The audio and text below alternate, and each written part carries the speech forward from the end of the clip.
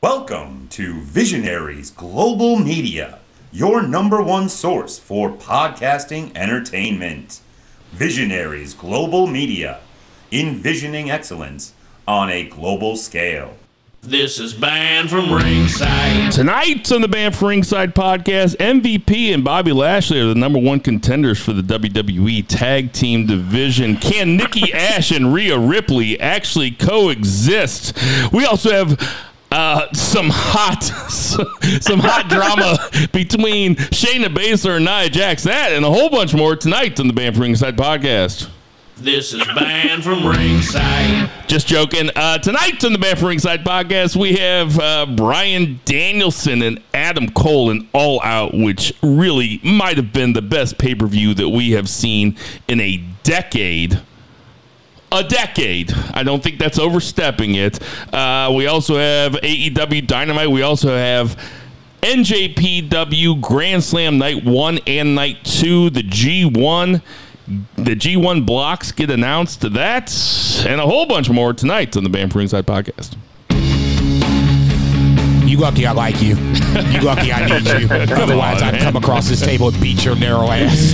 Fix that 9 to 5. It's time to feel alive. Hello, Marks. Welcome to the Banned from Ringside podcast. As always, I'm your host, Bill Vagey, a.k.a. The Small Package. And sitting right across from me, we have Jason Cornelius Bell. What's going on, JCB? Oh, shit. That's great. Allow us to bow our heads as I read from the latest edition of the Banned from Ringside podcast, volume 222, chapter 3, verse 14. And the good smart saith, hashtag boo the heels. It is all good, baby. Listen, share, subscribe, repeat the whole Holy Trinity of BFR. I don't know what BFR West is going to say. That be Two Beer Zach Pullman. I'll just say this. I said it on Sunday. I'll reiterate it again tonight. It was the pay-per-view of the year so far. We're going to break it down and go over the whole damn thing.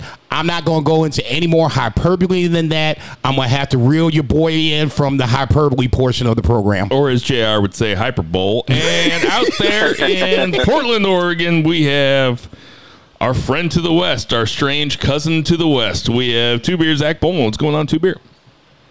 Oh, not much. That's my favorite AKA of all time, especially because you know how big of a fan I am of dick jokes. So, really just easily entertained. Yeah. I think we should jump right into it. Not a whole lot of talk about. We're coming at you from the gorgeous South City, St. Louis. It is nice out. How is it out there in Portland, Zach? It's beautiful. It's a little warmer than you would think for September currently, but I think it's going to take a swing later on this week and get back into like 60s and 70s, so that'll be cool. If you're a regular listener of the podcast, you know that you can hit me up for beard products, beard and hair products. My wife makes them. They are inexpensive, and we ship them all over the world. But guys, I have been chomping at the bit. Let's get into that 3 count. JCB, what's the 1 count? We're just, like you said, we're just going to jump into it. I know we usually do it chronologically, but this time around, as the 1 count is usually the most important, or that's what we started with, is the most important subject of the week since we've been gone. And obviously, the biggest story of the week has been All Out. I know that Bill said this was the best pay-per-view in the last decade. I'll let you guys decide that. I said it was the best pay-per-view of the year. I don't think it's even close, but obviously we have a few more months to go before we cast that vote. To me, the biggest takeaway from All Out has to be the surprise entrance Suzuki after the Moxley match. Daniel Bryanson was supposed to be there, quote unquote. Adam Cole, I thought, was the bigger surprise. And I thought even on top of that, them being together, coming out on the same night, I thought was even more of a surprise. I wasn't sure if that they were going to do that or not. My guess was no, but I almost wish they didn't, because I just kind of wanted to let one or the other breathe and then let the other one come in after the fact. It's not the biggest, deal breaker by any stretch of the imagination. But like I said, for me, the surprises were the biggest takeaway from All Out. Yeah, Zach, what do you think? I know you were watching it live, and you were probably were you watching it live, Jason? No. So Zach was the only one watching it live out of the three of us. Zach,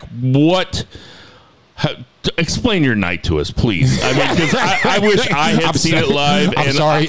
I was kind of living vicariously through you. I'm surprised you're alive. I got the new baby, and we had like friends and cousins over, and it was like I couldn't have AEW on. That's not the way I want to watch it, and that's not the way they want. It was best that you weren't watching. Yeah, because you'd have been like, "What?" Zach, let's live vicariously through you, please. Yeah, I invited my brother-in-law over for dinner because my sister-in-law was out of town, and I was like, "Yeah, you can come over and eat with us." I was like, "I'm gonna be watching All Out though." So, what'd you say? Here's the precursor. I'm not gonna pay any attention to you. I know I've talked to Evan about this, but what is Evan's level of? Well, what does he think about pro wrestling, I guess? I mean, he enjoyed it. Like, he's like, not necessarily, he doesn't watch it. He used to watch MMA because he used to actually like train MMA, like jiu-jitsu and stuff. But, I was watching all the early stuff while they kind of got dinner ready. And then after dinner, we sat down like as a family, and watched it was like perfect timing. The Young Bucks and the Pentagon Phoenix match, which was the match of the night. So everybody enjoyed that. Match of the year. Oh my God. Yeah. Jesus match of the Christ. year. Come on, dude. I watched it twice. It fucking rules, man. It ruled so good. Good Lord. See, this is why I said to Tinder earlier tonight or earlier today. He was like, good luck on the pod. I was like, thanks, man. I'm going to have to kind of reel these jokers in because I know it's just going to be a lot of this is the greatest. Just everybody just relax, okay? All right. Jesus Christ. Well, I tell you what, my wife just texted me from the other room. I guess I'm talking too loud. She says, don't lie, I didn't enjoy it. Cold-blooded. She was pretty upset about the blood. She didn't like the blood. So, and she thinks wrestling's stupid anyway. I'm sure she thought the Young Bucks looked stupid because they did look stupid. I'm going to put a marker right here because I watched this with my wife also today, who is Zach's wife's cousin, and she had a very similar reaction. But go ahead, Zach. But yeah, like overall, as far as like the show went, it was awesome. It was super cool to watch it live. I mean, I bought it on Fight, and it was a pretty much flawless experience as far as like a viewing experience. And I'm really glad I did. I went and bought like a bunch of like nerdy beers and stuff, and I was just like settled down for the evening, and it totally delivered. I mean, it was one of the greatest pay-per-views I've ever seen. It's definitely, I mean, recency bias, but for right now, it's like the best pay-per-view that I've watched like as an adult. For me, that I've like purchased at home and watched as an adult. And it was just a fantastic like kind of community experience on like the Friends of BFR group on Facebook and also just on Twitter. So many people engaging, like having such a good time, and the surprises were super cool. I mean, whenever Adam Cole came out, I was like over the moon. And then I was typing on Friends of BFR. I'm like, oh, I smell another surprise coming. I'm like, they're not going to send like the fans home, with a heel turn. And Danielson comes out, and I just jumped out of my seat and unironically yelled, "Yes, yes!" Like I wasn't even thinking of like the gimmick. I wasn't doing the yes chant. I was just so stoked whenever I heard Flight of the Valkyries start, and it was really just a triumph of a wrestling show. It was super cool. Like it's something that I think I'll remember for a long time. I watched parts of it throughout the week. Today was the first time I watched it all the way through. Like, for instance, today was the first time that I watched Eddie Kingston versus Miro. Whew, Jesus Christ. Listen, by the end of Sunday night, after I saw that Zach said, I think Zach's exact tweet was, that was the best motherfucking pay-per-view that a motherfucking wrestling promotion could motherfucking put on, or something like that. It was something to that extent. I was like, God, now I have to see what happened, because I knew that either Adam Cole, baby, or Bryan Danielson came out. To see that they swerved the swerve is really fun. And there are times to space shit like that out. And then there are times to just lay your fucking dick on the table, right? And just be like, hey, you know what? We got the momentum with the CM Punk thing that happened a few weeks ago. And now that everybody's watching, we're going to lay this shit out. And it really carried over into Wednesday night. No, I would be lying like if sometimes you Go ahead, sometimes you need a just real quick. Sometimes you need a refractory period after the orgasm, and sometimes it's great whenever you nut and she still keeps sucking. So I was just going to say that I was looking forward to Dynamite on Wednesday. Go ahead. Tell us what your wife texts you after hearing that from the next room.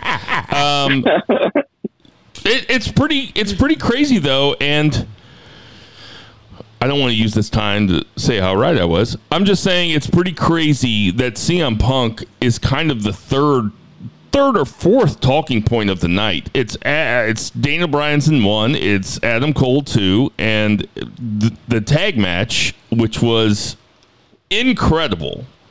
and can't discount Ruby Soho. That was cool, even though it was kind of expected. Can't discount Ruby Soho, but it happened in the middle of what is more or less like kind of a, I won't call it a popcorn match, but it's not the same as in the main event slot. Yeah, like I tweeted, I was like, this is like not the most interesting match on the show, and it's not because it's the women's match, it's because it's a battle royal. Like battle royals just exactly kind of suck. Yes, exactly. Couldn't have said it better. I think they did that kind of on purpose, looking at the card itself. It's that women's battle royal is sandwiched in between the Lucha Brothers and MJF versus Jericho.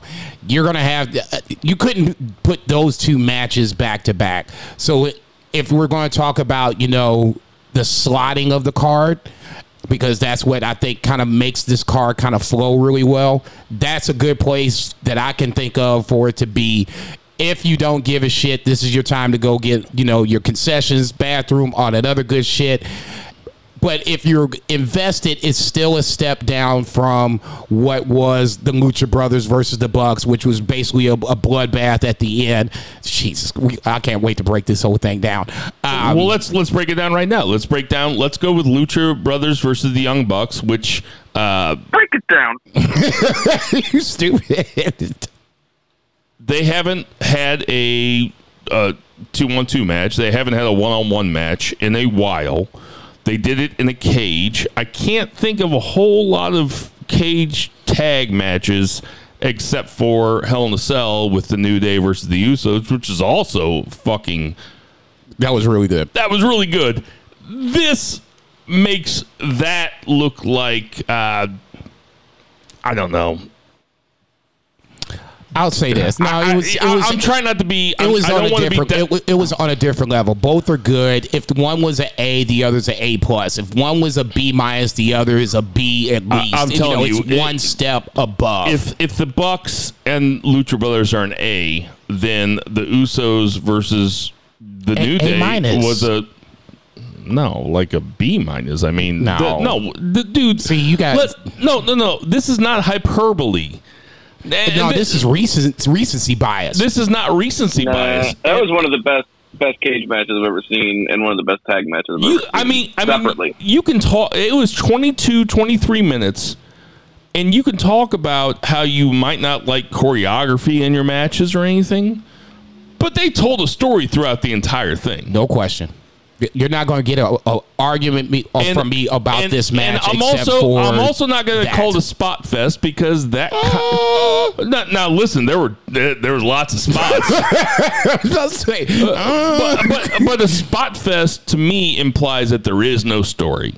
That it's just a bunch of guys going out there doing spots, and there is no bad blood between the two teams. what the Young Bucks and the Lucha Brothers did was kind of a combination of the two. It was a spot fest and a story told match, and the ending made sense. Go ahead, Two-Beard. Defend the greatest tag team of all time, and I'm using that as air quotes. Yeah, I mean, it is hard to build psychology into a tornado tag match because you can't build heat. You can't generate heat for a hot tag, right? Because that's kind of like tag team wrestling 101. Generate heat for a hot tag. Both teams do it really well. I mean, Bucks haven't done a hot tag in a while because they're heels, but it's harder. But they did build into the story. They really only introduced one gimmick, and it was a really fun gimmick that I'd never seen, and it was very apropos of the Young Bucks to have the thumbtacks on the Jordans. That was a lot of fun. And, yeah, I mean, there was a lot of spots. I agree with Bill. I wouldn't call it a spot fest, even though there were a lot of spots. It was just a really thoughtful... Even though it was all spots, really. I mean, it was all spots, but it fucking ruled. Like, even when they're in the middle of the ring and they're lined up, I'll tell you what I really liked was when Matt Jackson and Pentagon stared at each other on the other side. I know which one it is now. They were on the I was other taken aback there. Yeah, They the were look on- on my face. I was like, "What? Is he getting ready to get this right?" They were on the other side of the ropes, and they looked at each other, and they were like, "Yeah, we'll both package pile driver your brother. Let's each package pile driver your brother." Get in the ring. Now what? Now what? I fucking it was so entertaining. My wife described it as sadistic Cirque du Soleil, which is not a Not too terrible, far, yeah. not a terrible description. Dude, I tell you what, I loved, and I really had to. It was funny trying to explain it. There's a really fun super kick circle spot where you're kind of waiting for them to all go down, and that's what you're expecting because they're going to super kick in circles and they're leaning back and forth, and then eventually they're all going to go down, and the fans are going to chant, "This is awesome!" Right? That's the expectation. Well, like they completely subverted expectations.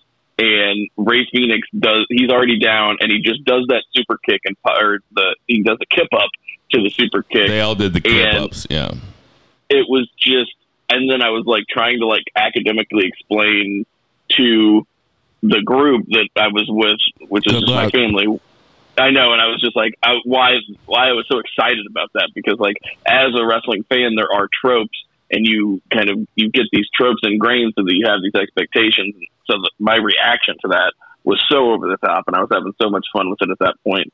That was the point of the match that was like the most fun for me, because whenever you kind of analyze the match and look at it kind of from what you're expecting, they are so smart, and they just give you what you don't even realize that you wanted. You have to give the crowd what they expect, or you have to give the crowd what they want, but not what they expect. No, I agree. I'll just say this real quick. When Bo and I were watching this match, we both agreed that this match wouldn't start until somebody physically climbed the cage. Even before that, I can't remember what spot it was. I think the Lucha Brothers did a double team move on Matt, and I thought that was going to be the end of the match. And Bo kind of hit me. He was like, "Dude, what are you doing? Nobody has climbed the fucking cage." I was like, "Dude, you're right. You're right." And like 2 minutes later, that's when you see Penta point up to the top of the cage and Phoenix goes up. I'm like, shit, here we go. And that's, to me, was the moment. They didn't do too much of it, which was a good thing. Number one, I didn't want to see too much shit off the top of the cage. And when they did it, it was simple. Here's a nice little dive off the top of the cage. Make sure you catch me. That sets up the ultimate pin, and everybody goes fucking crazy. That was the simple part of the whole, sadistic Cirque du Soleil. So stick with it, Jason. What you think about Kingston Miro? Really good opener, just for the fact that Eddie Kingston was one of the guys that had a lot of momentum coming into All Out. Redeem These Nuts is, as juvenile as it may sound, I'm sorry, that will never not be funny to me. I giggle about that every time I hear it, and I think about getting that fucking t-shirt. that motherfucker was a banger off the jump, where you had Miro actually looking a little susceptible to whatever you want to call it, whether it's Eddie Kingston chops or attacks to the head. That was the story for me with Kingston versus Miro. And it kind of almost sounds like, especially with the one thing I didn't like about this match, now that I'm thinking about it, is the end of the match where the referee jumps in front of the exposed turnbuckle and stops Eddie Kingston from throwing Miro into the turnbuckle. Okay, you can try to make logic of this all you want to. I'm sorry. The referee shouldn't be jumping in the middle of shit. If it happens, then, disqualify him, harshly, criticize him, whatever you want to call it. But you got to let that thing happen. That ultimately sets up the finish, and that's my biggest problem with that. That and like the turnbuckle spot, like a couple minutes beforehand. Well, those two things didn't make sense. Here's the thing about the turnbuckle, though, is that I don't know if it was an accident or not, but the turnbuckle got ripped off. Now, if the turnbuckle got ripped off on accident and then all three guys in the middle of the ring, Kingston, Miro, and the ref, all decide to make it a part of the story, that's incredible. If they made it look like it was an accident that the turnbuckle got ripped off, that's less incredible, but also really smart. And that is not something that I've ever seen in any wrestling match ever, where the turnbuckle gets ripped off accidentally, and then they make it part of it. If it's done accidentally. Either way, it worked me to the point where I was like, okay, fuck this shit. That's bullshit. Zach, what'd you think? I really liked the match. It was a great curtain jerker, as Jason said. I especially love that even though Eddie lost, they gave him a visual pinfall, and the crowd was so hot. And the crowd was so hot whenever Bryce Remsburg kind of screwed him out of the title. You fucked up. Well, now that was after the turnbuckle spot when he was like trying to fix the turnbuckle, and that's when I'm like, okay, why are you trying to fix the turnbuckle? Is Eddie a bigger babyface than Darby Allin? I think it's different. I think Darby has like more drawing power. He's got like kind of like more like star power, but as far as like a fan reaction, if that makes sense, like kind of like a visceral reaction. I think Kingston gets more of a visceral reaction. People love Kingston. Kojima versus Jon Moxley was next, and it was a fun match.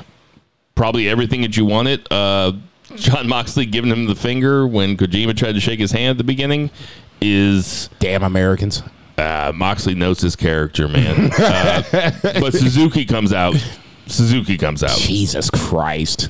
This is another one of those things that I wish that I wouldn't have known before I watched it. I didn't know, and I marked the fuck out. What was your reaction in the room, Zach? Oh, man, my brother-in-law and my wife were just like, what is going on? Because as soon as I saw like the king, I'm like, oh shit. Both hit me. I'm like, dude, this shit's happening. It's only the second match. If the super kick spot was hard to explain, everybody going crazy for Minoru Suzuki and then seeing the Kaze Nanare or whatever when he comes out. What is it? What is it, Zach?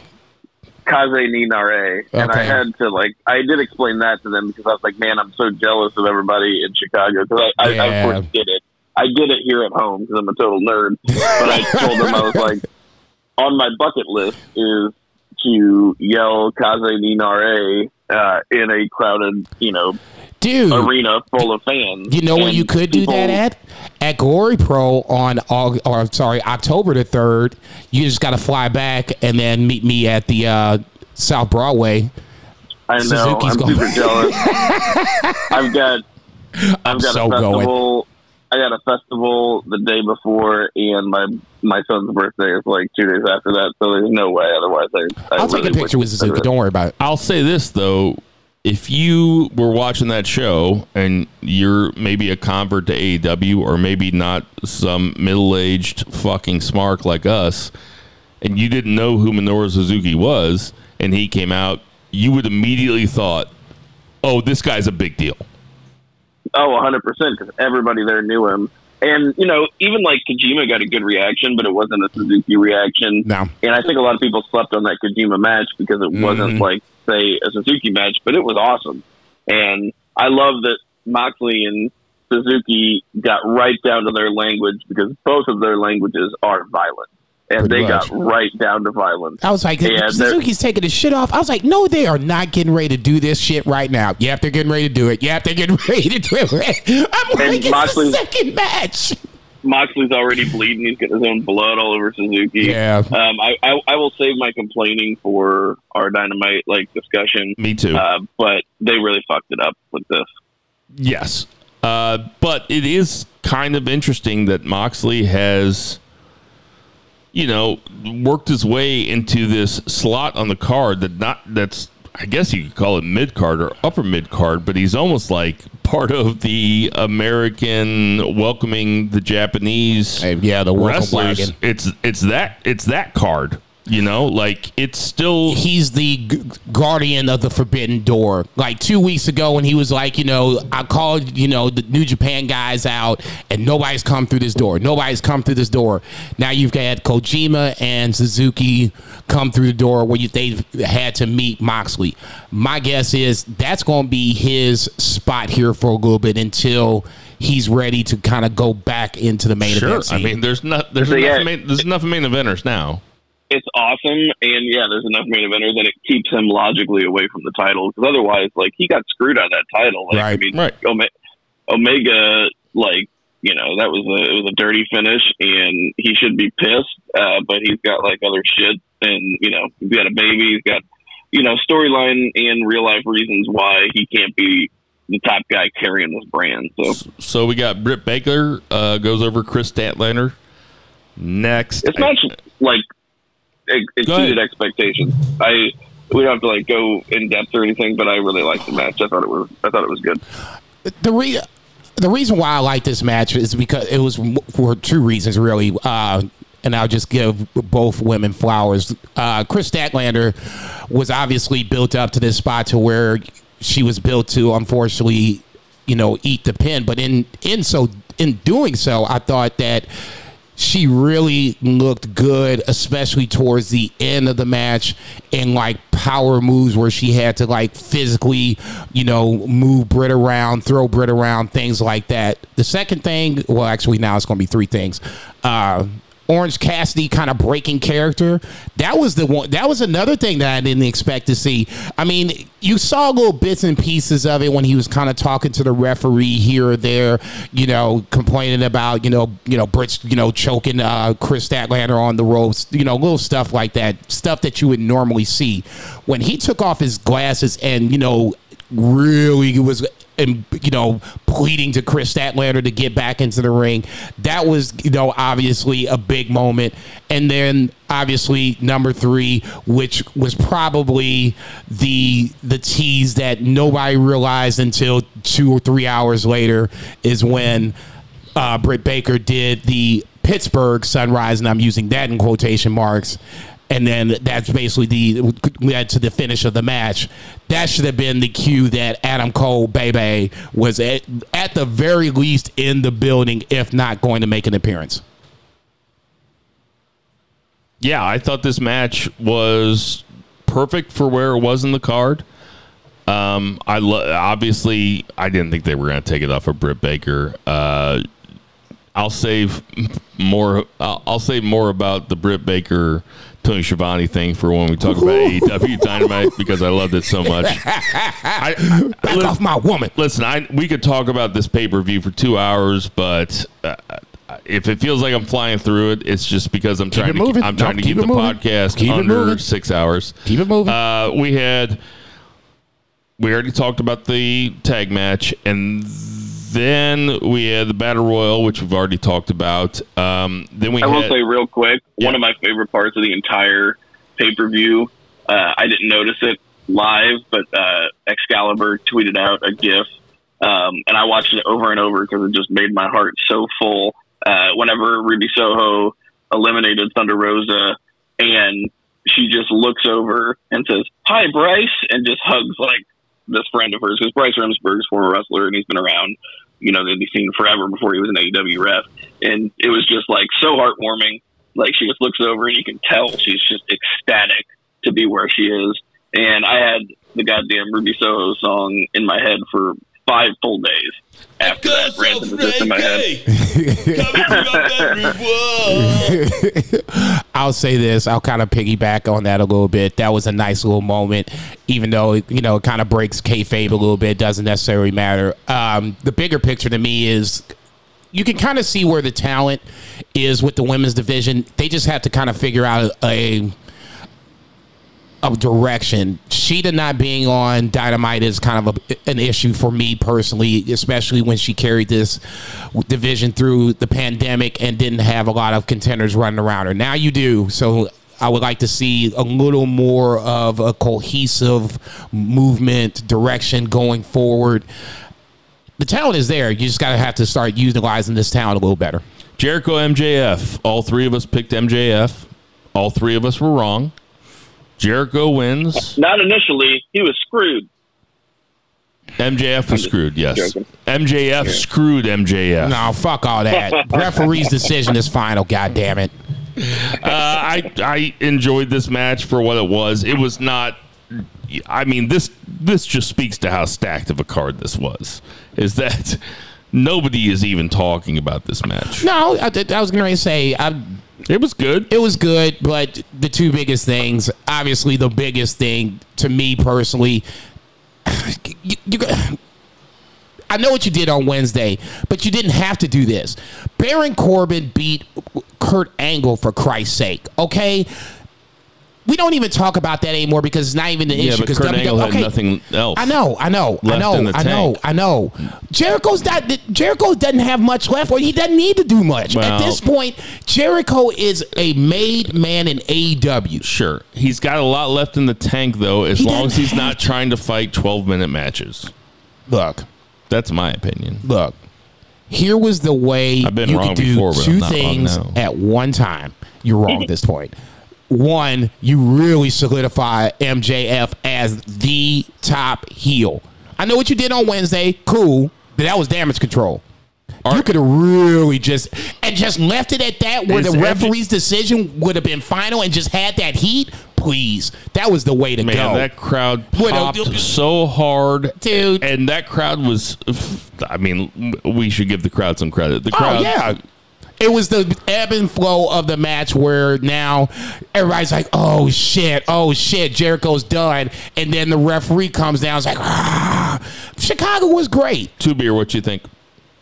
Yeah, I mean, Chicago was great. I'll talk a little bit more about them here in a minute. But they were good, but nobody in the building really expected Jericho to lose. And people didn't really get into this match until the match was restarted, and then they were super into it. So, yeah, exactly. Like when they came back, the crowd was super into it. Congratulations to Chris Jericho. That's a real feather in your cap for your career. We'll get to AEW later. Dynamite, I should say. Punk versus Darby. I'll go first. I knew what happened. I went back and watched it for the first time today. The whole match. The finishing sequence of this match, the last 5 minutes of the match, was about as perfect as it could have been. It was very good. Like, very, very good.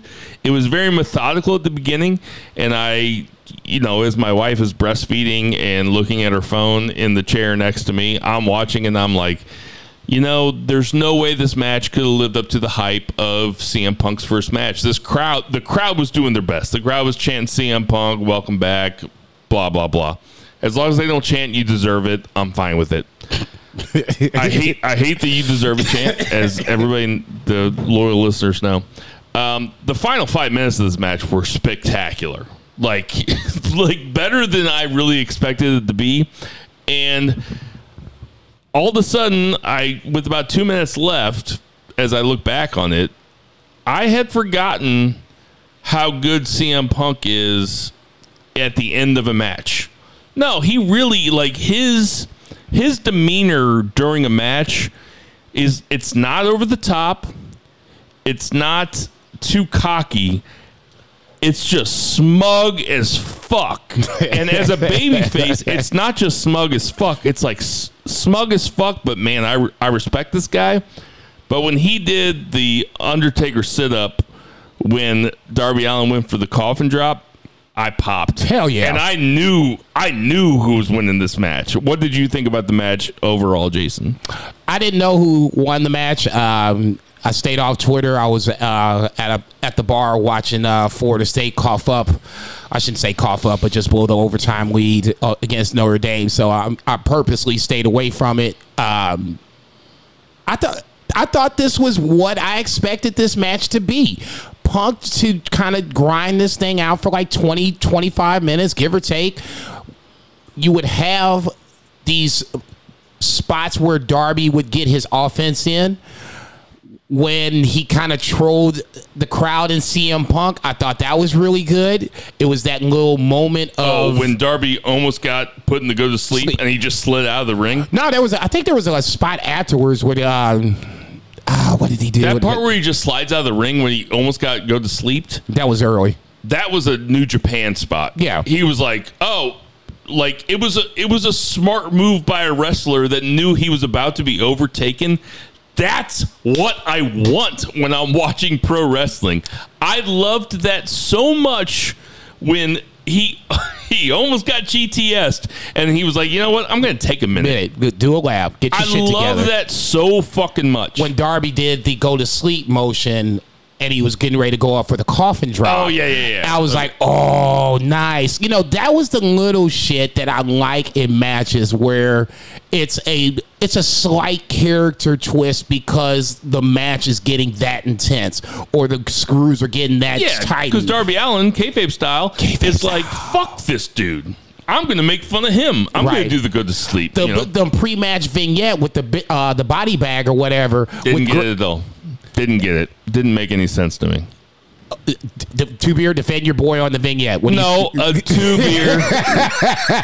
This does not always have to be Two Beer defending Darby Allin to me. I don't need Darby Allin defending me. I get it and everything. Two Beer, what you think of the match? Did it exceed, meet, or was it lower than your expectations? I mean, I thought it met expectations. I didn't watch Punk's career. Like, I was not watching wrestling at the time. I mean, I've watched some stuff since, but I didn't experience that. Not like a homegrown CM Punk fan or anything. I missed that too. I love his charisma. He doesn't necessarily seem like the most athletic dude in the world. But the match met expectations. I thought they were both really good. Like you said, it was methodical at the start, which I always appreciate, and I think it really helps build anticipation. And some people were tweeting GIFs of a side-by-side of a Bret Hart, Sean Waltman match. And that was pretty cool, with the arm drag and the very Bret Hart first, kind of being like, Yeah, so that was pretty neat. But overall, it was a smart match. It was well done. And, Darby didn't do anything too crazy. But that spot where he went through the corner turnbuckles and hit the post and went to the floor looked brutal. And I expected him to kill himself, but he didn't. So Punk GTS'd him out of the ring at one point, which looked like a fuck up. Yeah, that also looked so good. It was, you could it looked really good. It was so good where, was this a fuck up? The momentum took him out of the ring. That's the little nuances. Once again, I will hammer this shit home to the cows come home. You could tell a story inside the ring, and that was a part of the story. Yes. Punk hit the GTS. This should be it. Oh, he's rolling out of the ring. Son of a bitch.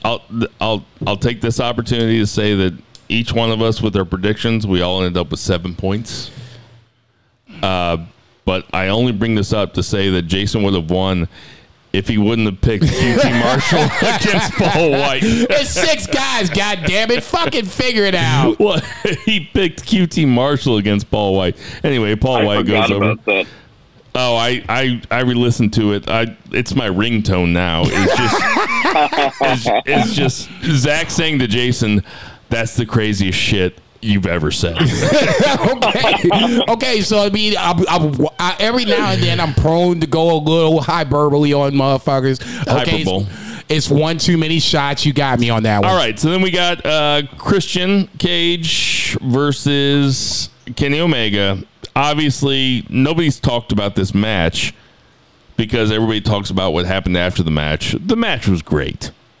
The match was exactly what you want from, when Christian is This felt given like a New Japan match. when Christian is given time, Christian can go and make shit compelling, and there were some compelling near falls. Now they weren't. There was a couple times. If I would have been watching it live, I would have thought, you know what? Maybe Christian could win this. I don't know. Who knows? Who the fuck knows? But Omega eventually ends up going over. Look, I don't want to sell Christian short because he's a favorite of mine. Jason's wearing a Christian shirt right now. The TNA version, the instant classic. Before we get to the aftermatch theatrics and bombshells, Zach, anything to say about Christian's performance? Oh, Christian was fantastic. Kenny Omega was fantastic. It was a great main event. When I mentioned I was going to mention the crowd later, it seemed like for the first half of this match, the crowd had been so goddamn hot that they had just gassed themselves out. Like they were just so tired at this point because I'm sure, a lot of people showed up early. They've been cheering so hard, but Kenny and Christian got them. Those two guys are not going to leave a crowd, mediocre or anything. They're going to absolutely destroy. Definitely not. Yeah. So I thought it was great. It was a little scary. Like, Christian took a really rough table spot where he hit the side of the table, and he took a one-wing angel off the middle rope, which is just insane. Like, Chris Jericho took the one-wing angel one time in Japan, and he said, "I'll never take that move again." And Christian's like, "I'll take it off the middle rope." He ended his career early because of exactly. Ended his career early because of like concussions, like neck injuries, and he's like, "Oh yeah, do that to me." I'll say this. Two Beers saying how the crowd may have gassed themselves out is probably the reason why they did that early table spot where Kenny Omega stomps on the table a la coup de grace on Christian off the jump where Don Callis is distracting him. Now, the backhand table spot where Christian Cage spears Kenny into the table, I don't necessarily think that was necessary at that point. I mean, did it add to the match? Not really. I mean, it was a nice little spot, but ultimately I don't think it was necessary. This was a good match. I didn't like that first spot until you said that explanation. Now it makes more sense. The second table spot, I don't necessarily think it was necessary, but overall, I mean, I have no problems with this match. It was a good way to finish the pay-per-view. I'll tell you what, Christian versus Kenny Omega. We can run that back.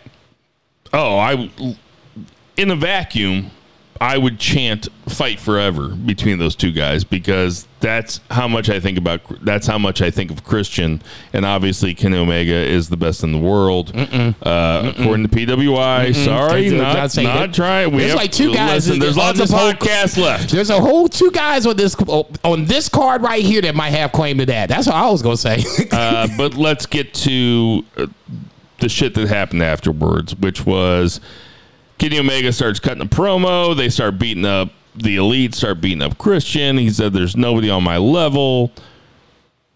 Adam Cole's new music, which, I'm 41 years old. I'm not going to say it slaps. I'm going to say it sounds really cool, though. I really like it a lot. Your boy Lanky. He comes out, swerves the crowd after a few minutes. I remember what you did to me. I read his lips. I was like, "Oh shit, this is gonna laugh." They left him for dead on BTE. Kenny Omega saying in the words of the great Steve Urkel, "Did I do that?" Like popped me pretty hard. It's like, you fucking dork, man. He is such because he's such a nerd, especially because like that's like a monumental moment in wrestling history, and that's what he followed it up with. Right, that's why I was just like, God damn it, Kenny. Adam Cole, baby, cuts a promo, and Kenny says, "I'll do what I do best, which is send the crowd home happy." And then he does the good night bang, and Fly the Valkyrie starts playing. Bryan Danielson comes out. So, Zach, because you were the one that watched it live, what was happening in the room? How crazy did Mrs. Two-Beer go? Oh, she was in the other room, so she was just like, "Why are you yelling?" So you got this right. You can take it from here. I'm gonna go ahead and go in the kitchen. yeah. She was just like, "What is going on?" Well, how crazy did you go then? I jumped up and was yelling, "Yes, yes!" And like, my kids came out. Yeah, my kids came out of their rooms and they were like, "What's going on?" And Dexter was like, "Oh, it's Daniel Bryan," because Dexter and I watched Daniel Bryan win the title from AJ Styles at a SmackDown in St. Louis. So I remember that.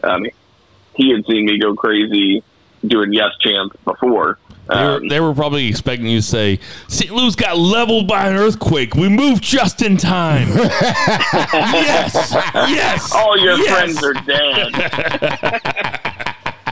High five, Dad. Why aren't you giving me a high five, Dad? Yes. But no, it was really cool. I was buzzing, right? Like I'm immediately like can't calm down. I'm just like super pumped. Thankfully, it's not that late here. I think it was 9 p.m. Like at that point, plenty of time to keep getting fucked up. God, I bet. Yeah, so envy that. I kept it going. I watched like the media scrums, and I'm watching. I logging in so that I could watch, the interviews with CM Punk and Adam Cole and Daniel Bryan, or Bryan Danielson, Ruby Soho, all these people really added some insight. Super cool. Adam Cole just like reaffirmed that he's just like the sweetest dude on the planet. Like in his post-match interview, just came out to a huge heel turn, and then just immediately shifts back into normal Adam Cole mode, where you're just like, God, I just want to take you home to meet my mother. All right, Jason. The Adam Cole, like I said, to me, Adam Cole was the surprise of the two. Obviously, Bryan Danielson was reported to be moved up from the Arthur Ashe show to All Out. So I was expecting him. When Adam Cole came out, I was like, oh man, that was the one, because we kind of knew that Bryan Danielson was on board. We were kind of sure that Adam Cole, baby, was going to be on board too. To see it unfold, that's to me was the moment. Bryan Danielson coming out second was like the cherry on top of the cake. Like I said, for me, I wish they would have kind of separated a little bit. If the heels go over on top, then that's just, it is what it is. It's not the end of the world. I wouldn't necessarily have mind seeing the Elite stand alone as the smoke clears. But you got Daniel Bryanson too, and like Bill said, you got the foot on the neck, or at least it feels like it. Keep hammering them motherfuckers. It's like any horror movie villain. You can't just stab that motherfucker. You got to stab him, cut the neck off, pull the heart out, the whole shebang. Well, I'm going to cut off the AEW conversation right here, because the 3 count's going to be AEW Dynamite. So if you tuned in expecting to hear thoughts about Karrion Kross, shit like that, thoughts about Rick Boogs versus Dolph Ziggler, you might want to tune out now, because the 2 count's going to be New Japan, and the 3 count's going to be AEW again. And this is the reason for that, friends, is because as somebody who has been deemed the WWE defender on this podcast, for better or for worse, maybe because I just like to keep the conversation going. Maybe it's because I'm the quarterback of the show, XYZ. All right, Tom Brady, stop patting yourself on the back. Who knows? the reason why we're not going to do that is because WWE can't be taken seriously anymore. It's almost like WWE and AEW they're both pro wrestling, but they are two completely different entities. So we're not going to talk about WWE very much this week, but... Or maybe ever again. No, stop it. I'm just joking. But let's get to that 2 count. 2 beer. What's the 2 count? 2 count. We have 2 nights of New Japan. It was really nice to kind of get back into it. We had Wrestle Grand Slam in the MetLife Dome. I don't know how advantageous it is as a company for them to keep booking these enormous stadiums and only putting like a tiny bit of people in them. There's like 5,000, give or take, something like that. A little over 5,000. I think maybe it's more expensive to cancel than it is to like run the show. I don't know how it works. Yeah, I was getting ready to say. I think at this point you're kind of, it's like you're pot invested. You know what I'm saying? You've already booked the venue, you've announced the dates. You know, unfortunately, you know, a good chunk of this talent is over here in the States.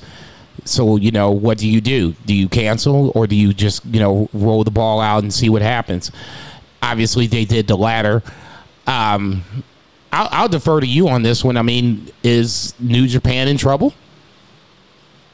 I mean, they were hit worse than anybody with COVID and with financials and stuff, but I don't think they're in trouble per se. I think they're a known entity. Obviously, they're a little cooler than I'll take one. They have been for the last like 5 years or whatever, and also, you know, this G1 is the most lackluster of the bunch. I think. Damn, dude, Jesus, it's not that bad. I didn't say it was, but when you compare it to the last like 4 years, okay, come on, which man. were the best in history. Come on, man. Dude, I am not being critical. You don't have to jump down my throat. I am just saying facts. Like, there is room for, like, when you look at these matches, yeah, night 1 is amazing, right? You got Shingo Takagi versus Ishii. But the last few years, you've had, like, 3 of those kind of matches every single night. And I'm not complaining, because I do not have time. Are we talking about G1, or are we talking about the Wrestle Grand Slam? Yes. That's why I wanted to know, too. Well, I mean, I just, like, segued into it, because you asked me about how New Japan health, and I mentioned G1 because it's indicative of New Japan health, right?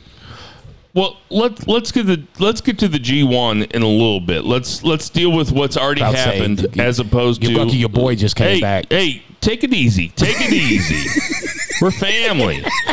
All right, so family fights. Let's go with the Grand Slam. Let's go with Yo versus Show. What you guys think of Yo versus Show? And Show ends up going over and ends up joining Bullet Club. But Jay White, not only Bullet Club, he ends up joining the sub faction of Bullet Club, which is the poorly named House of Torture. House of Culture. I don't give a shit what it is. Go ahead, Two Beer. What do you think? Yeah, but this was a good match, and it was kind of inevitable, right? We've known this was going to happen for a good while, or at least kind of expected it, because Yo was out with the injury. Show really started to shine as a single star. Definite Shawn Michaels, Marty Jannetty vibes, right? So who's Shawn Michaels? Show. I mean, Show. But I'm not saying. I've seen people like, oh, Yo's going to be the one that comes out of this. I'm like, dude, get the fuck out of here. Oh, I mean, I think they both have great upside.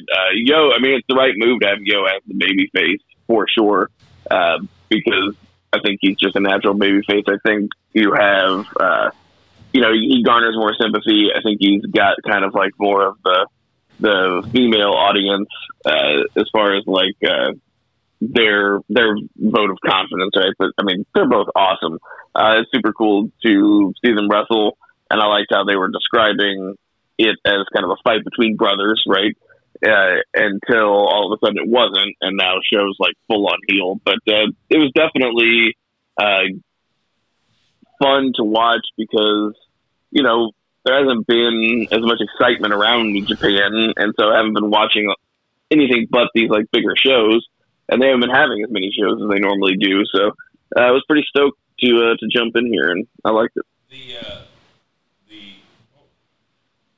you hear me? Did you guys cut my mic? Thank you. Did you cut my microphone off, Jason?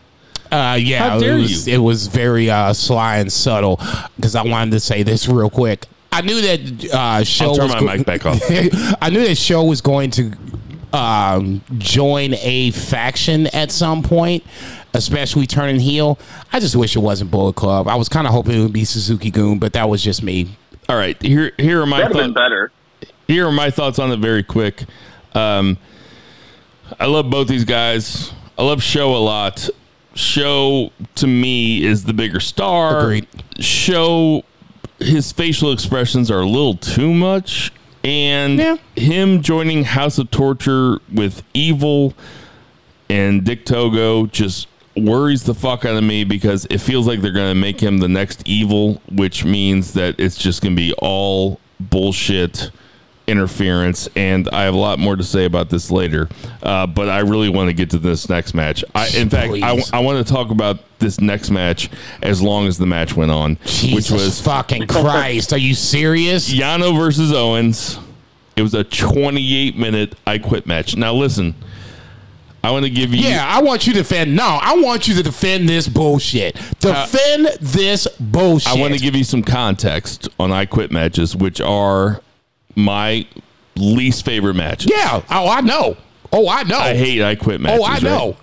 Right? When it was Magnum TA versus Tully Blanchard in an I Quit match. Now these guys have been tearing up the territories forever. That I Quit match, about 13 minutes. When it was hold on a second. I wish I would have written this down. Yeah, motherfucker. Ric Flair Terry Funk and Ric Flair? Flair versus Terry Funk. Thank you. Ric Flair versus Terry Funk, which was maybe considered the greatest I Quit match of all time. Yeah. You think? 16 minutes. When The Rock fought Mankind in an I Quit match at the Royal Rumble in a match that was famous for the chair shots. Oh yeah, never mind. That That's- wasn't the empty. It wasn't empty arena. It was the chair shots that showed up on the and they mic'd in. I quit. on the movie. What was that movie? Beyond the Mat. Yeah. 21 minutes. Now, when The Rock and Mankind and Flair and Funk and Magnum TA and Tully Blanchard had those matches, that was at the end of a feud. That was a blood match. Like, somebody had to go down. Like, it had to be an I Quit, you know? Yeah. So for Yano and Chase Owens to go 28 minutes, that's something. Now, that being said, I don't think that Yano and Chase Owens went into the booker and said, hey, we need 30 minutes to tell this story. I think the booker went to Yano and Owens and said, you guys got to fill up 30 minutes because a little bit down the card, and we'll get to it later, but Tanahashi and Ibushi, because of Ibushi's illness and because they couldn't go because Ibushi didn't have the stamina, they could only go 14 minutes. So, that being said, I give Yano and Owens 6 stars. What do you think, Zach? I gave it 7. Yes, hell yeah. You motherfuckers trying to give me a heart attack in this motherfucker. Are you goddamn kidding me? Come on, I man. mean, Seriously. it was Seriously. listen, I just wanted to Seriously. give you 28 minutes. Oh, it's so long. So long. Dude, that was a struggle to get through. I totally agree. Okay, that's what I want to hear. Well, you know I'm joking around. God You think damn. I really want to watch a 28 minutes? No, that's Dude, what I was doing other shit when this match was on. Like, there is no way that I sat and watched this thing for 28 minutes. I definitely was. I was doing other shit like bonding with my child, which means she was just sleeping like on me. About to say, it was a good time to take a nap in between this match. Shit. Give me a break. But I love Yano's new look. I thought that Owens was going to lose when he yelled, "Say I quit," into the microphone, and I thought they were going to be like, he said I quit. He's done. I thought that would I really thought that would have been fucking That would have been awesome. some Yano shit, for real. That would have been some Yano that shit. That would have been so good. So let's move on to the better match, which is Okada Cobb. Cobb goes over clean. the entire story of the match was that Cobb kept trying to do Tour of the Islands, did the Tour of the Islands off the middle rope, did the second one for good measure, and beats Okada in the middle of the ring. 1, 2, 3, clean. What you think about that, Jason? I ain't gonna say I'm right, but fuck it, I'll just say it. I'm right. Hell yeah, you're right. What you right about? This is Jeff Cobb's at least. I said it last week. This is going to be the way you get the tiebreaker going, because now, obviously, and we'll talk about that in a second. They're in the B block on the G1 coming up. I really think this is going to be Jeff Cobb on a roll moving forward, especially kind of looking at the blocks over here.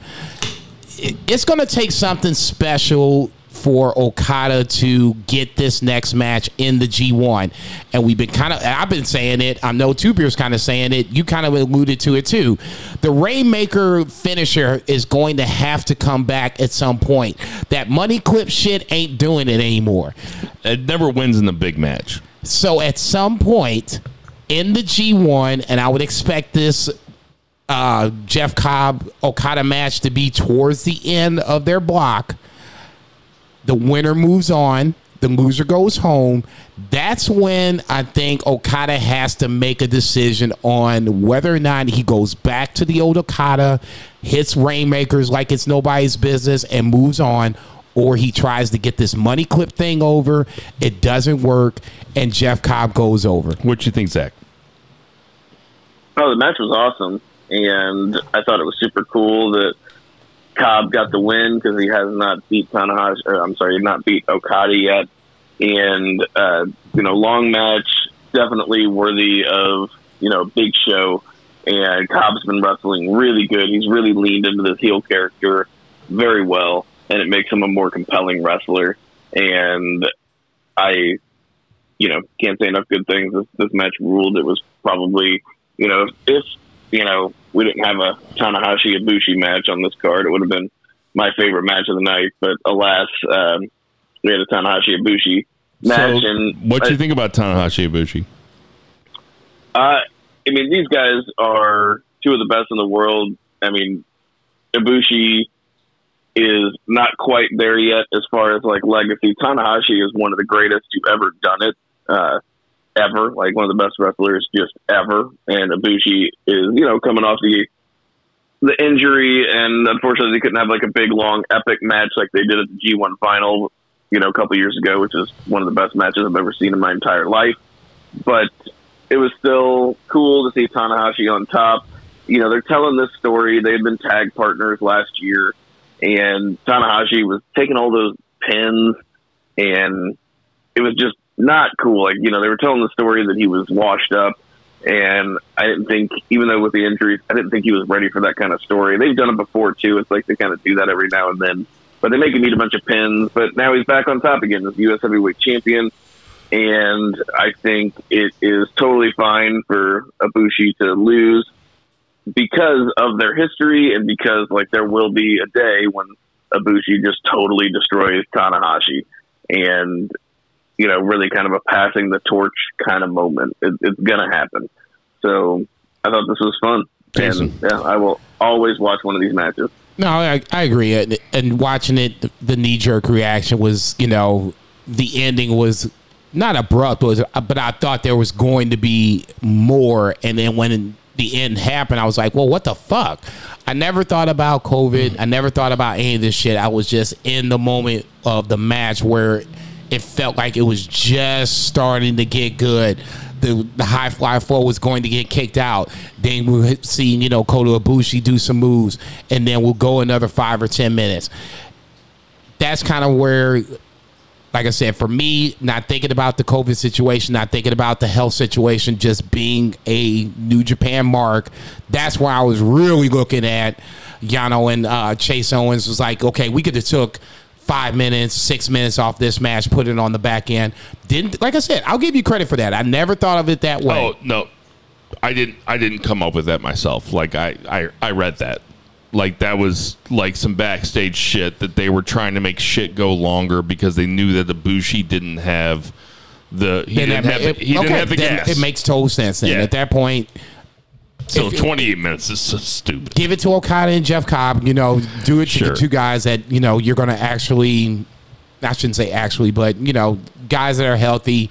This is going to be the next stage of a New Japan feud.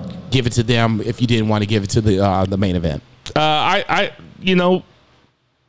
kind of been critical of New Japan in talking about main events that they're always 30 plus minutes and they don't always have to be that long. Like if the match calls for it, then you do it. Like I'm talking about Omega, Okada 1, 2, 3, and 4. Like those are matches that call for Ospreay needs to go 30 minutes. Shingo Ospreay, yes. Shit like that. But I mean, Ibushi coming off his illness and Tanahashi.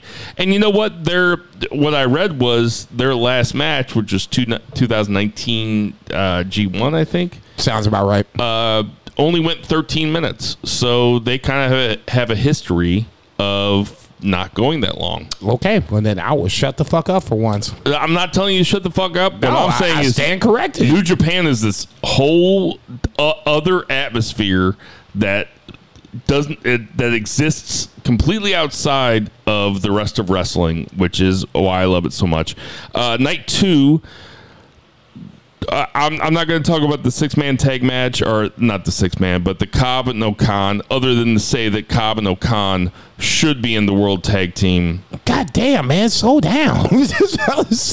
I get it. Well, they're badasses. No. And the Stardom matches were also really fun. The Stardom matches were really good. If you watch the Stardom matches. I watched that shit. I was so glad that my girls got on and at least got a little pub with people that don't watch Stardom. If you don't watch Stardom, you don't know New Japan. I mean, they're basically and they were going out of their way to make shit fun. Yeah. But to get into the 4 main matches, we had Despy and Kanemaru versus Ishimori and El Phantasmo. The less said about this match, the better. I did not like it. I love the match. I'll be perfectly honest, because now it gets to the point of... You're a nerd. Yeah, I am. I don't have that. Yeah, right. I was about to say wrong mixer. The question, the mystery of what's in ELP's boot. Is it loaded? Is it not loaded? It's obviously loaded, but we just didn't know what was in the boot itself. This to me, I'm sorry, you can call me what you want. This was a better match than Chase Owens versus Yano. I mean, damn, we did it in less than 28 minutes, and it was a good match on top of it. No problems with it. Zach, what'd you think? I mean, it was fine. I wasn't super absorbed in this match. I kind of check out sometimes. I really like Phantasmo, but the fuckery, it's not as annoying as the evil stuff. But it does kind of take me out of it sometimes, and I think he's a better wrestler than his gimmick allows for. The tag match, we had Dangerous Tekkers. Naito kills me. I miss you, Naito. Where have you been? Dangerous Tekkers go over. What did you think, Zach? It was interesting because you don't really see a lot of 3-ways in New Japan, let alone a lot of 3-way tags, right? I don't even think they've had one. And plus, it was a tornado tag match where only 2 guys could be in the ring at any time. So it was interesting from a storytelling perspective in that way. Right? Absolutely. Yeah, I was going to say, I thought that I'm glad actually that they didn't switch the titles off of Dangerous Tekkers, because I want to have some sort of cohesion moving forward. You mentioned World Tag League. I think that's part of the reason to do it.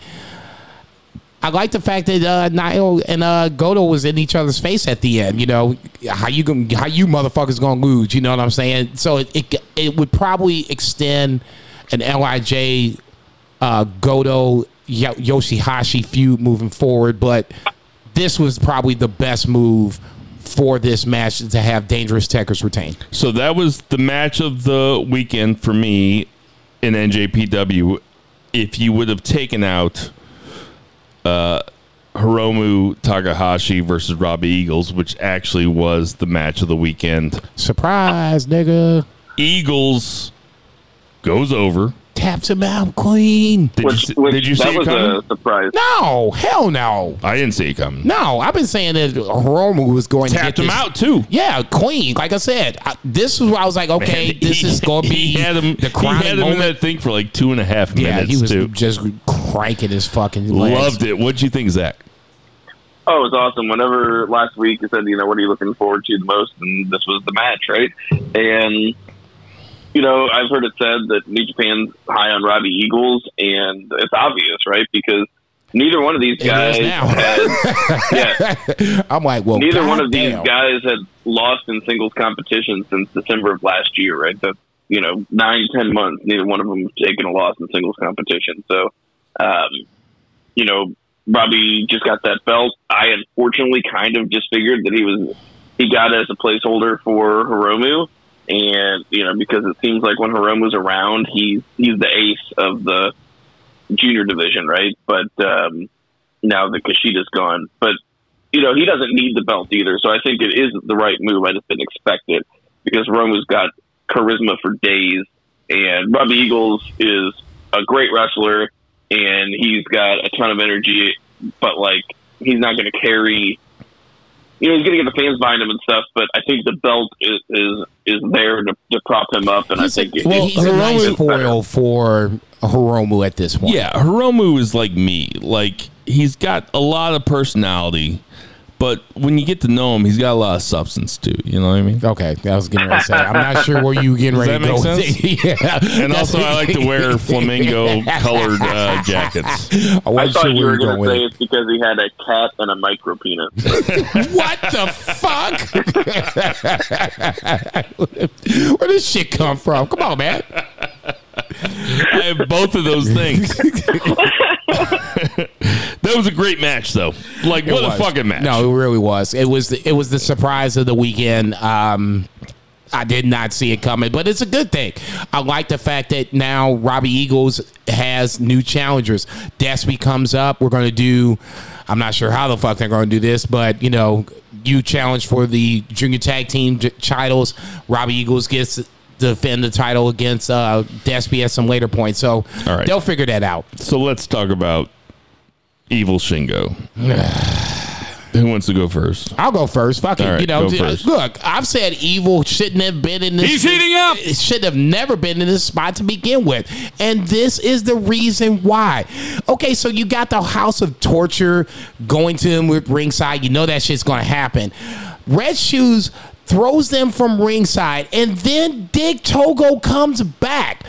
Look, I like New Japan like the next motherfucker, but I mean, even at this point, I can't allow for this fuckery to go down. You just threw them out of ringside.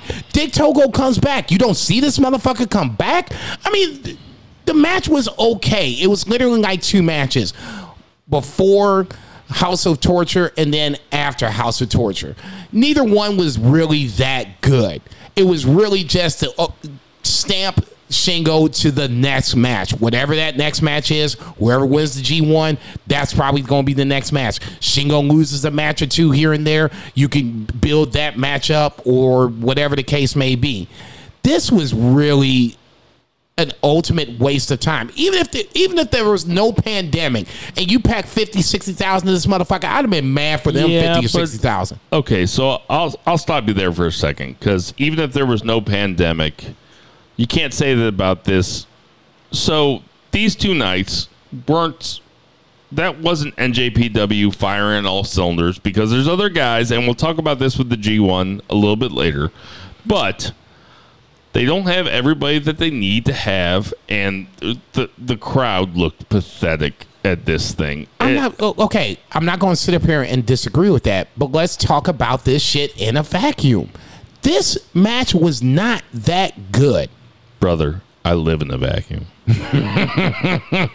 No, this match wasn't very good. It's not in the top 10 Shingo matches. No, we At least rolled the ball Shingo retains. I hate the reason I started loving New Japan so much is because they kind of resisted those pro wrestling tropes. And it really did seem like guys that were just trying to win matches so they could win championships. I said it back in 2017 when this podcast started that wrestling is best when good old days. When it's trying to simulate a real sport. At least Evil lost. I'll just say that it was it was not a good match to me. I didn't like watching it. That is the only thing that's redeeming about this. What do you think, Zach? Oh yeah, at least LIJ came out to save, because usually there's just so much goddamn fuckery and nobody does anything. So that was a surprise. I was surprised that LIJ came out. Good surprise, but it reaffirmed what I kind of already thought was going to happen to begin with. Shingo's still champ. I'm good with that. Yeah, he shouldn't. Evil should never be champion again. At least IWGP heavyweight champion. I mean, if you want to throw him the neverweight title, knock yourself out. There's no reason in the world for him to be on top of this promotion. All right, that's going to do for the 2 count. All right, Zach, I'm going to throw it to you first, and we're going to start with the most important stuff from AEW Dynamite. I'm going to start you with Moxley versus Suzuki because I know that you're rip-roaring and ready to go. What do you think about the match? Yeah, I was rip-roaring and ready to go before the match started, and now I'm rip-roaring ready to go, just pissed off because they boned it up. I know that they were short on time, right? They usually do a fantastic job. They didn't have to be shows. They didn't have to be short on time. Great. No, that's what I mean. Yeah, they didn't have to be. They normally do a good job timing these. But they gave MJF 15 fucking minutes. Yeah, they did not. They did not do a good job timing this out. And I tell you what, there were things that could have been cut in the show for sure. The Dan Lambert segment could have been cut. They could have cut down on the MJF stuff. I know that, they wanted Pillman out there because of Cincinnati. They could have shortened some stuff up. I know that you want Punk out there just for ratings and because, the fans want to see Punk.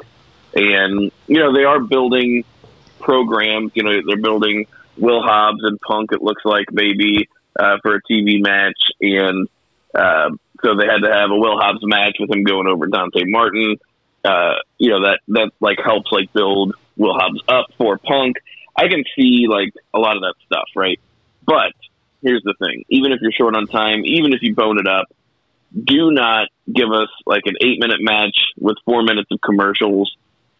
Like, let's pretend this is an actual sporting event. Let's pretend it's an athletic competition, like Bill just said.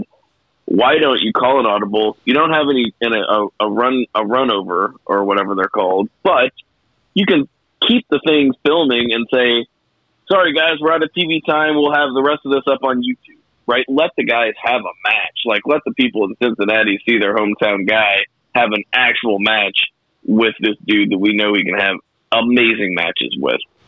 That's the audible that you should have called, not like the audible of like shortening everything up. It just seemed like a huge bummer, and it really put a sour taste in my mouth for the show as a whole. And they did this amazing rating, and it's not their best foot forward. What you think, Jason? you throwing the whole show underneath the bus. I mean, I was good. Hey, listen, next time that you make fun of Zach for not being able to criticize AEW, this motherfucker just came on here and ethered him. So that's on. Just remember that, okay? Now, all that being said, I'll say this. The Suzuki-Moxley match was not that good. Let's just call it for what it is. Whether it was a short match or whatnot, the physical match itself was not that good. We saw better in New Japan. I'll leave that there. The MJF spot, if you wouldn't have had MJF lose on Sunday, then he wouldn't have had his ass being shown for 15 minutes on Wednesday. That's the thing. This is the cause and effect of MJF, and Tinder said it. Tinder Mahal was at All Out, so I'm using him as kind of my gauge. If MJF wins that match, he doesn't have to suck out 15 minutes over here, okay? It's the good part about this is that they kept Chris Jericho off of the card entirely. So all the heat was on MJF. But that's why you did it, because he lost a match that he probably should have won on Sunday. Okay, I'm left in the strange position to defend AEW against JCB and Two Beer Zach. I thought that Suzuki and Mox, I've seen them fight before. It was way better. They only got 10 minutes and 33 seconds. In fact, Moxley got 2.5 minutes of just walking through the crowd at the end of it.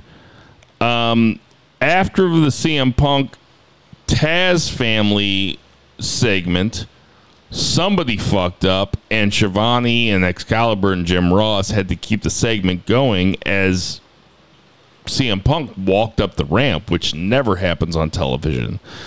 They fucked up. Obviously. Okay, stop. Timing was fucked up.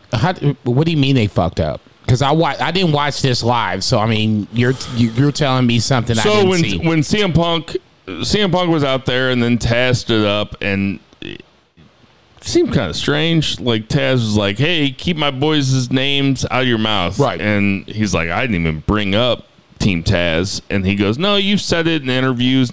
It almost looked like CM Punk got what he was talking about, and he was like, "Bring me Hook, bring me Powerhouse Starks, Hobbs, bring me Starks. Hobbs," which I totally get. Like, you already have Daniel Bryan there, you already have Adam Cole there. You can't have you can't have everybody at the top of the card. Agreed. If CM Punk is going to go through, if Hangman Page hasn't even come back yet. If CM Punk wants to start putting guys over that are younger or making them look good. Fine. Him and Ricky Starks sounds like the shit.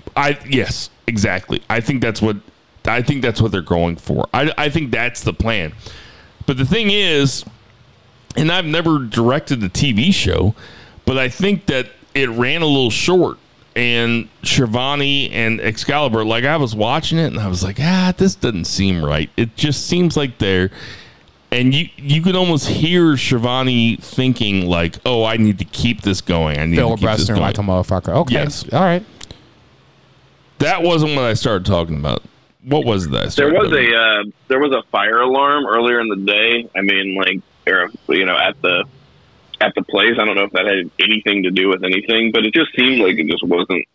Usually, AEW does a fantastic job of putting these shows together, and they might have too much stuff on it.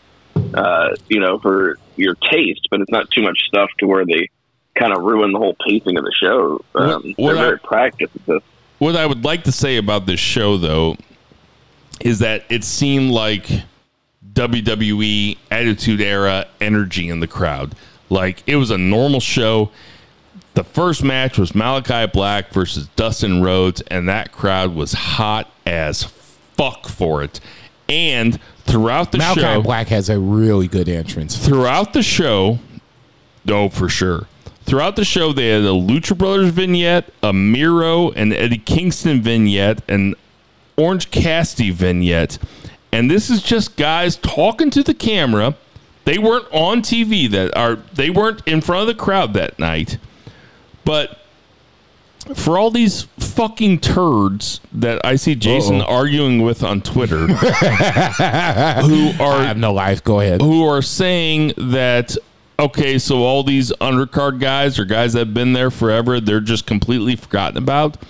That Eddie Kingston and Miro vignette back to back of those guys talking to the camera, it's so simple. It's like that Chris Farley movie where he's never mind. He's like, "Oh, it's so simple." It's like all that does is keep those wrestlers in the audience's mind, and they don't go away. Eddie Kingston doesn't have to show up in front of that crowd. Miro doesn't have to show up in front of that crowd. Lucha Brothers don't have to show up in front of that crowd. But you're still in the audience's mind. Agreed. Right? No, I totally agree. Just the fact that I saw both Eddie Kingston and Miro have, doing promos. Shit, I was like, okay, we need to run this back in New York. Both of them had great points. Yes. Eddie Kingston said, "You low blowed me," and Miro said, "Your balls weren't the only ones that needed to be iced." Come on, dude. That's so good. So it sounds That's like all it takes. and sounds like we're running it back. And then, like you said, it was real easy. Watching AEW last night, I thought it was firing all cylinders. I'm not going to nitpick about the way that the show went through. Suzuki Mox, I've seen a match better than them. Now, what I will criticize, and this is not me criticizing the product, this is me criticizing the fans, or maybe Tony Khan. Okay. What's the name of those that tag team that got canceled a couple weeks ago The Acclaimed? because they were slut shaming that the gal with the Varsity Blondes, right? Julia Hart. Thank you. Hey, man. Never mind. You don't watch it. What MJF said last night about Brian Pillman's mother and sister was so much worse. And if you're going to have a problem with A, you got to have a problem with B. Because MJF, is Brian Pillman's mother still alive? I think you're leaving something out. MJF is a rich white man. He can say and do whatever he wants. That's not even kayfabe. I mean, yeah. I didn't even think about that, but yeah, I was about to say, once you start that sentence, the look on my face was like, man, you're probably right. I understand. It was pretty messed up, though. I couldn't believe that he said it. Like, I know that they don't go out there knowing what MJF's going to say, but, like, he was towing a line. But I mean, he was telling fans to jump the guardrail, and then he was like, I mean, it seemed really, really weird. That was the one comment when he was like, I'll dare anybody to jump over the guardrail. Okay, not necessarily saying that he was the... Can you imagine being the dude that gets paid $15 an hour, like stand there that says security? Come on, dude. And You really MJF's gonna say like, this shit? Oh, jump the guardrail. Come on, man. I'm just trying to go home and have some sex tonight. You over here crying with these motherfuckers. But him saying that your mom should have done with... Like, listen, that's a good burn. But saying that your mom should have swallowed you instead of, like, are we slut shaming? Are we aborting? Oh, he also said abortion. Yeah. Are we, I just don't, I said it a while ago when I talked about the Acclaimed. I was like, he didn't really say anything that bad. Whatever MJF said last night was worse. Way worse. That is worse than anything we've heard on wrestling television since the Attitude Era. And why did you have to do that? oh, I mean, it got a reaction. Like, I mean, it did exactly what it's supposed to do. Okay, so that goes in... No, Bill, it got a reaction. Good or bad. Good in the sense that, okay, it's the old school. This is what... if you're good, if you like that, it was old school heat. This is what the old school heat guys did. Listen, I don't think any of those... If Pillman's okay with it, it's fine with me. If Pillman's... I'm sure. I can't imagine. MJF doesn't seem like the kind of guy, he's like, seems like a total prick. Like, we met him in real life. I have a sneaking suspicion that the dude really is salt of the earth. Otherwise, like, I don't think so many people would like him and talk so nice about him backstage, even though he is talented. I feel like if he was just like that, like, people would be like, I hate this dude. You know what I mean? But everybody has such nice things to say about him all the time. I feel like you got to, like, get some clearance, like, hey, I'm going to say something about your mom tonight. And someone's like, oh, yeah, do it. Okay, so stop right there. I hope she's alive. Do you think that TK gave him clearance to just be like, okay, here's the mic, do what you need to do? Those guys don't have scripted promos. Like, yeah, I do think TK did that. But I think that TK, I don't know if TK has the balls to suspend him for it. That seems. I think he would. I think he's reticent to do it to like MJF. MJF has a longer leash for sure. Okay, and I'll give you that. But number one, what MJF said versus what Max Caster said, way worse. Number two, I would almost, once again, this is why they did it. It's because you had to get the heat back that you lost on MJF, so Jericho goes over. It's not... A lot of this goes away if you just did what, at least what I think you should have did, was do the right thing, have MJF beat Jericho, and then have him come out on Wednesday and do the victory lap and rub everybody's nose in it. It ain't even got to take 15 minutes. We gave Roman Reigns the fucking promo of the year for saying, you know, this is my yard now. He didn't even, that was it. I'm just surprised that they let this opportunity pass. Okay? That's all I'm saying. If Hangman comes back and he wins the title and he beats Kenny Omega, which we all think is going to ultimately happen, then MJF is back into play. But why cool him off when you don't have to? That's all I'm saying. I'm just happy that Hangman's mom and wife both didn't swallow. Very happy for Hangman. You ain't shit. You ain't shit. I was gonna say the other. I don't know if I said it tonight, but if I did, I'm just gonna repeat myself. When CM Punk came out and gave the flowers to Aunt Linda, you know, you're this beautiful saint, blah blah blah. That was the precursor for MJF to come out and be like, "Oh, Aunt Linda, you ain't shit," and I can't remember what he called the sister and, you know, the grandmother. Oh, he called her 16 and pregnant. Yeah, and, it was like, yeah, no, and then he called the mom Methany. Methany. Okay, that's the one I tripped off of. That was the one where I was just like, okay, so you know what? This is where MJF did get his heat back, and I'm happy for it, but you didn't have to do it because you had all the heat in the world in front of you. Jericho doesn't need to do anything in AEW anymore. Have MJF go over, have the victory lap.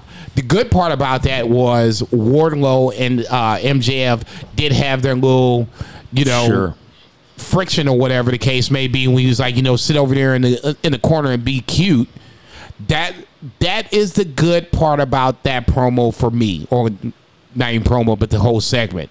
Okay, so let's talk about the big picture, which is what I was putting off while we were talking about All Out. The big picture is we have been speculating about this for months about what would happen if they got CM Punk, or what they would happen if they got Bryan Danielson, or what would happen if they got Brock Lesnar. Adam Cole wasn't even a part of the conversation. Not at that point. What we're looking at now is a wrestling promotion that has CM Punk, Bryan Danielson, Adam Cole, Kenny Omega, the Young Bucks, Cody Rhodes, Adam Page. Oh, I'm sorry, Hangman Page. We're talking about, we didn't even know who Jungle Jack Perry was. On the horizon, Sammy Guevara. By the way, Sammy Guevara. I mean, we are talking about the FTR. Santana Ortiz. Lucha Brothers. I mean, the list goes on and on. It's insane. You know, and I understand the criticism that I see on people killing Jason about on Twitter, because Jason's clearly a white guy, and yelling at Jason about racism in wrestling is, you know, it's going to make him think about it for a second. But, you know, name me another, you talk about people of color, name me another promotion that has a dinosaur in the same ring as Bryan Danielson. There's not a single one. You ain't shit, dog.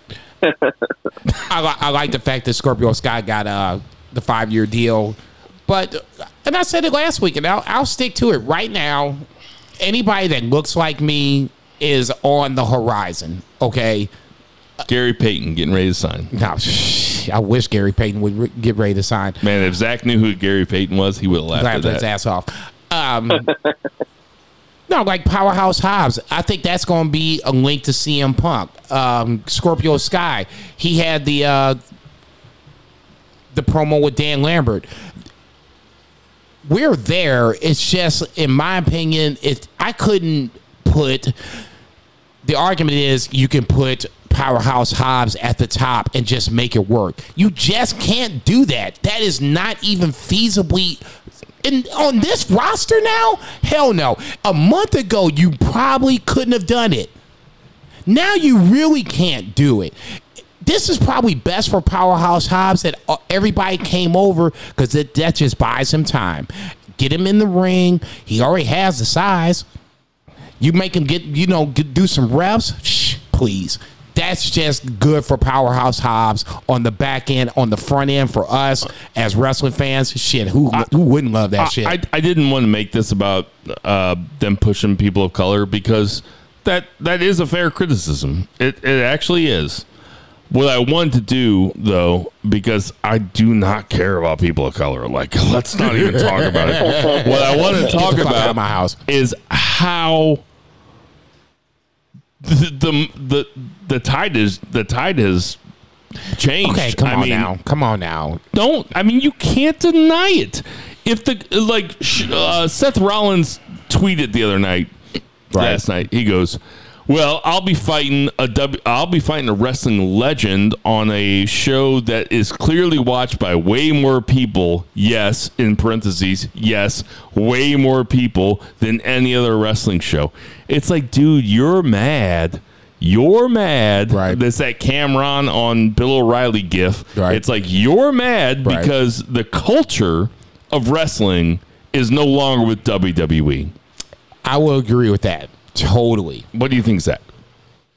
Oh, yeah. I mean, you said it where those guys can't. Some of those guys can't look at AEW and think any different than, my God, look at what I'm missing out on. They're having so much fun over there, right? You got the Kevin Steens of the world. Kevin Steen tweeted out coordinates to Mount Rushmore the other day, which is the name of his PWG stable with him, Adam Cole, and the Young Bucks. Yes. It's like... And then he deleted Kevin it right away. Yeah. Which is so cool. Yeah. Do you know that he's, thinking missing out? Seth Rollins? I don't think so, man. I think Seth Rollins is just, one of those dudes who, came from ROH, with those guys, and you'd think it would be so cool to see him in AEW. But I think if he went to AEW, I don't think he ever will. And if he did, I don't think he would be as good. I think he would be one of those guys that kind of just kept in that WWE mode. I think he's just so company oriented, Yeah. I'm not sure about that. I remember seeing Kevin Steen stuff way before he came to WWE. You're right. I don't remember Tyler Black stuff nearly as much. Kevin Steen was the indie. He was the indie guy, and he makes a lot of money. Would I rather see? There's just not room for everybody. I would rather see Kevin Steen in AEW over who? Seth Rollins, Tyler Black, Sami Zayn. I mean, that's the rumor. If we're going to talk about that, I mean that's perfect. Too, they threw it. I just tweeted. Sorry, real quick. I just tweeted yesterday. I think, and this is accurate for my belief. I think Sami Zayn could be a generational talent as far as babyface. I think he could be the ultimate babyface of our generation out of every modern wrestler. But this conversation has shifted so greatly. Listen, you. Sorry, go ahead. We'll get it back to your original thought. Us three talk about wrestling every single fucking week. Every single week, we recap what happens on wrestling, and all we talk about for these 2 hours once a week is wrestling. And for the conversation to have shifted from, well, WWE's dominant, WWE's dominant, WWE's dominant, and then it's like, oh shit, AEW is everything now. Because it used to be AEW versus NXT, not that long ago. Not really that long ago. About a year ago, give or take. Oh, less time than that. Before I was a father, before I was the best dad in the world, dad of the year. I don't know. Edna May just nominated me for Dad of the Year. I changed a lot. Damn, that's early shit. She's over here throwing that the nominations in. She's advanced. But stacking the votes, baby. Stuff in the boxes. But for us to be talking about this is actually pretty astounding. It was less than 2 years ago we were like, well, I hope AEW can get a foothold, and it'd be nice if give they us some good matches. Okay, but I'll say this, and I guess I'll be the not to cut you off, but I'm going to cut you off. But just let's just sit in it for a moment and be like, this is where we are. We're at AEW is the biggest shit in the world for guys like us. On Dynamite, when they had Kenny Omega and Daniel Bryanson come out for that moment where they both came in the ring and nobody said anything for like 5, 10, 15 seconds. Right. That was the promo shot. That's your camera shot. Remember where you were when this happened.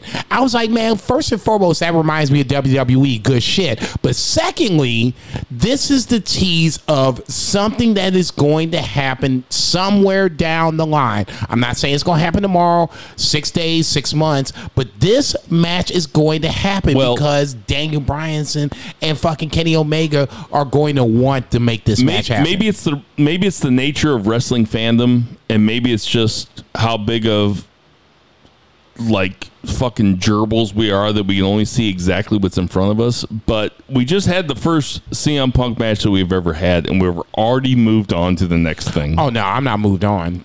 Yes, you have. No, we all I'm have. Not, I'm not. It's not a criticism. No, it's what it is. No, it's got to be a much bigger picture to where now 2 hours are going to float by like this. Especially now. They're going to float fucking right by. That fucking Dynamite the other night floated right by. Oh, man. Okay, so now here's where, and 2B, I'll let you jump in from this point. Dynamite is going to be your number 1 show. Rampage, I guess, is going to be the number 2 show for an hour. And then you're going to have to figure out how. There's the question. How are you going to get more eyes like myself, like you, like Two Beard? The three of us don't watch Dark or Dark Elevation. So how do you make us watch? So when I said let's just sit in it, you were like, I'm not just gonna sit in it. I'm gonna keep looking forward, motherfucker. Zach, what do you think about this before we talk about the G1 and then we're out of here? We're gonna do a no WWE podcast. I think, oh, fuck you guys. I think you're right, because it really is. It's just the main shit. And there was early numbers, they did like 1.35 million overall. They beat Raw in the demo, and Raw was like really like hot garbage. I'll say it. Yeah. I watched that shit. How many times did we see the New Day? Once, twice, thrice, 4 times, 5 fucking times. Yeah. How many times do we get to see the New Day? No WWE podcast, remember? But it's really easy to book Raw if you're just going to book 2 hours of New Day out there. Nigga. Yeah. I didn't call him that. I said it. I called him African Americans. I said it. How dare you? Yep. As in, nigga, you ain't lying. Nigga, damn right. Nigga, that's the truth. Speak on that shit, my nigga. That's how I said it. Go ahead, Two Beer. Finish this shit up. I think you're right. I think, dare we say, there's been a paradigm shift. Yeah, okay, and that's all I'm saying. I don't want this to be a scenario where the AEW is on the move and they're taking over. I didn't even know that AEW won the demo for the last hour. That doesn't necessarily... When AEW beats Raw for the overall number, then you start talking to me. Nah. Because, no, dude, hear me out. Give me 30 seconds. Hear me out. Okay. WWE has been around for as long as we've known. AEW has been around for what, 2 or 3 years? If 2. If Dynamite beats Raw on an overall rating scale, the number, now we can start talking. Okay. Because Raw is the flagship That's fine. show I mean, of WWE. I mean, if you want to keep making excuses for WWE, you can. Oh, but there motherfucker, is don't no turn this shit around on excuse. me. Don't turn that- this shit on me. No, don't you do that shit. Don't you put that shit on Ricky Bobby. The culture of pro wrestling has shifted. I'm not going to disagree with that. And it's not going to go back for a while because If your boy when comes CM Punk over, it's really going to be on. No. Oh, so CM Punk, Bryan Danielson, and Adam Cole come over, and now you're like, well, you know, if Kevin Owens comes over, that's really going to be a big deal. It's not a big deal enough. I was right. I was right the other week when I said that their dominance was done. I was right, and I like being right. Their dominance is not done. They're going to make money, like you always said, like CM Punk's always said, in spite of themselves. Now, whether or not Shout out to Triple H. Okay, get well soon. Yeah, I'm shout out for Triple H. Whether you like that or not, that's not the issue. WWE is about their bottom line. AEW caters to guys like the three of us. We want to see the program come up, and then the payoff is the match. All right, that's going to be the end of our 3 count. Okay, I got to get home to my infant daughter here very quickly. Let's talk about G1 real quick. Block A, Great Okan, Kota Ibushi, Tomohiro Ishii, Kenta, Tangaloa, Naito, Zack Sabre Jr., Shingo, Yujiro, Takahashi, and Yano. Ooh, man. Let's see what Yano can do. Fuck that. Block B is Cobb, Evil. Don't laugh. Cobb, Evil, Goto, Okada, Owen, Sanada, Taichi, Tanahashi, Tamatanga, and Yoshihachi. I'm going to ask Zach to repeat what he said online the other day because he had a pretty fun prediction. What'd you say, Zach? Oh, Jesus. Yeah. So early prediction was that we'll have a Okada Shingo final, and Shingo will win, and he'll be the first champion to win G1 in over 20 years, and then he'll go on to pick his people for his night 1, night 2. Although now there's 3 nights. Whenever I said this, I did not know there was 3 nights. So who knows? I don't know if he's going to be wrestling all 3 nights or what. But I was going to have him be picking Ospreay and Ibushi because those seem to be his guys. You know, as far as like Ibushi, you know, really kind of needs to get back in this title picture. Ospreay, every time they get together, they have match of the year. Yeah. So. See, you were thinking like I was Ospreay thinking. in it. I was going to But go you can call it shot for, right. If he as Shingo as the champion, you can call anybody you want to. So if at this point, we have a couple more weeks before it happens. But Jason, I'm going to kind of piggyback on what Two Beers said. I'm going to go Jeff Cobb on the B side, me too.